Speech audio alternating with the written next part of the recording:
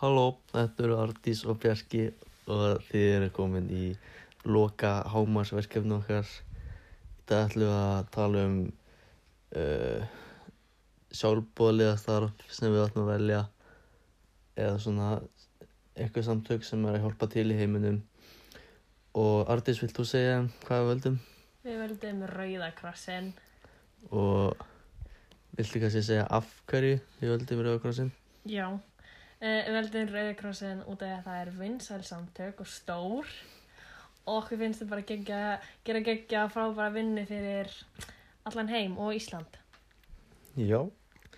Hefur þú farið í rauða krossin eða unnið fyrir þau? Já, ég fór í rauða krossin námskeið þegar ég var yngri. Ég var svona 11-10 ára og ég fór og gerði svona barnar námskeið svona til þess að geta passa börn og eitthvað. Ég fekk svona certificate og allt svona fyrir það, þannig að ég var svona certified barnapía.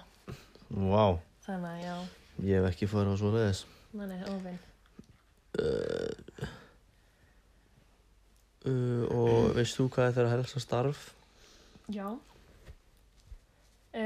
Tilgangur Rauða krossins er að vernda líf og heilsu minnihlutahópa og bara fyrir alla í heiminum sem er á erfiðleikum að stríða og alls konar svona, ef það kemur flóð, það kemur Rauða krossinn, ef það er eldur einhver staðar eins og svona skógareldur eða ef það er bara skortur á einhverju í heiminum, þá er Rauða krossinn mikið að hjálpa með það. Já. En vissir að Rauða krossinn, þú getur keypt föt í Rauða krossinum? Nú. Eða þú getur keypt búð í Rauða krossinum? Nú. Já. Sér svona alls konar dót mjög ódýrt. En er hægt að gefa svona föt í Rauða krossinn eða? Fyndi og skyldi spyrja, það er nefnilega hægt. Alls konar svona gámar á margvísilegum stöðum. Til dæmis bara á völlunum, hjá Bónus, þar er. Og líka í Seyðberginu? Líka í Seyðberginu. Er það hjá Flensborg? Nei, það er bara að segja það. Kannski ættum við bara að setja upp þannig hjá Flensborg. Við ætlum að fara að ræða við skólameistarann. Já, þú gerir það. Ég gera það. Þá geta allir donatað og sett föt þangað. En, Bjarki, hvernig myndir þið sá þig fyrir að vinna í Rauða krossinum? Og ef þú myndir gera það, hvernig myndir þið hjálpa þeim? Hvernig myndir þið hjálpa? Jú, ég get svo sem vinnaður. Ég er náttúrulega með mikla reynslu vinna í búð, þannig ég geti unnið í búðinni hjá þeim. Fatabúðinni þá? Já, þetta er ekki bara fatabúð, þetta er bara að selja alls konar dót. Maður gefur þeim dót og þau selja það. Sem notaði peninginn til þess að gefa þeim sem vantar hann. Já. Er það ekki Rauði krossinn sem er með svona, ég held að sé, Flugelda og trésölur. Nei, það er björgunarsveitin. Nei, Rauði krossinn, ég held að Rauði krossinn er með svona fyrir heimilislaust fólk. Þau geta koma og gista eina nótt og svona. Já, og jólin þá erum við held ég með jólamat og svona alls konar. Og hvað það er sniðugt? En ef ég er ekki viss hvað ég myndi, ég geti líka verið að keyra og sækja föt í gámana. Það var örugglega fínt þegar ég fæ bílpróf. Ég skilði. En viltu segja aðeins frá hver stofnaði og hvenær Rauði krossinn var stofnaður? Jú, Rauði krossinn hann var stofnaður af Henry Dunnett og stofnað 20. október 1863.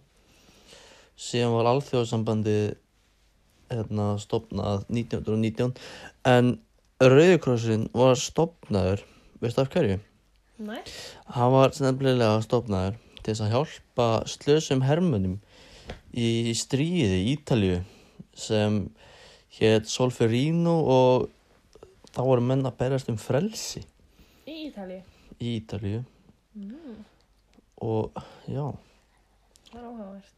Þannig að ákvað hann bara út af því hann var að hjálpa fólki og svona að bara vera heyrðu, ég ætla að tala við Ákvað safna bara liði sem geti hjálpa og Rauði krossinn hjálpa mjög mikið.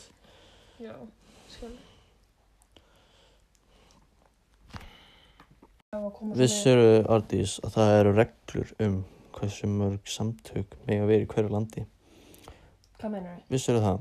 Nei. Það mega bara vera spes mörg samtök í hverju landi af Rauða krossinum. Nú? Já. Hversu mörg? Nei, þú ætlar að gíska.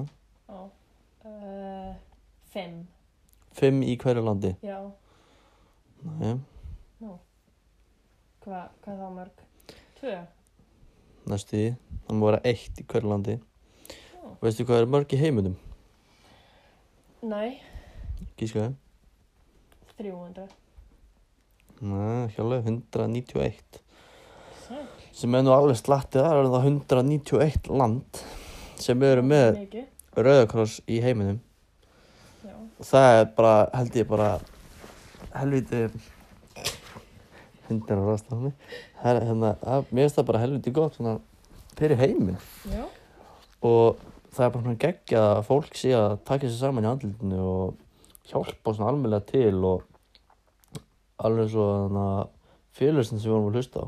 Já. Það er ótrúlega vel gert og svona og maður getur ekki gert annað en bara að dásta þessi fólki, þau eru alveg eðislega. Þetta er líka bara svo sniðugt, bara ekki bara fyrir stríð og annað, heldur líka bara fyrir fólk sem eru í svona vanda, sem fyrir peninga, svona eigi ekki efni á vatni eða eigi ekki aðstöð til þess að fá hreint vatn eða til þess að fá föt, skilurðu, eigi ekki efni á fötum eða fötin eru bara ónýt og þetta er bara, líka bara vel hjartanu með þetta. Já, bara mjög flott og svona og þá erum við að segja þetta gott hérna úr podcastinu okkar. Og takk fyrir að hlusta og bless. Þú varst að spyrja hvort ég geti verið að vinna hérna. Og ég fyrir að segja eins og UNICEF sem er svona svipað koncept. Maður getur farið til útlanda, þá aðalega svona til Afríkulanda og svona. Já. Og verið að hjálpa til þar. Það geti kannski verið svona spennandi. Að fara þangað í svona ferð og vera að hjálpa fólki sem á við fátækt og á ekki mat og svona. Já. Það geti kannski verið svona fínt verkefni til þess að fara í, en veistu einhver önnur svona verkefni? Þau eru náttúrulega með 40 önnur verkefni, Rauði krossinn, þau gera fullt af hlutum eins og hún er búin að tala þarna með fötin og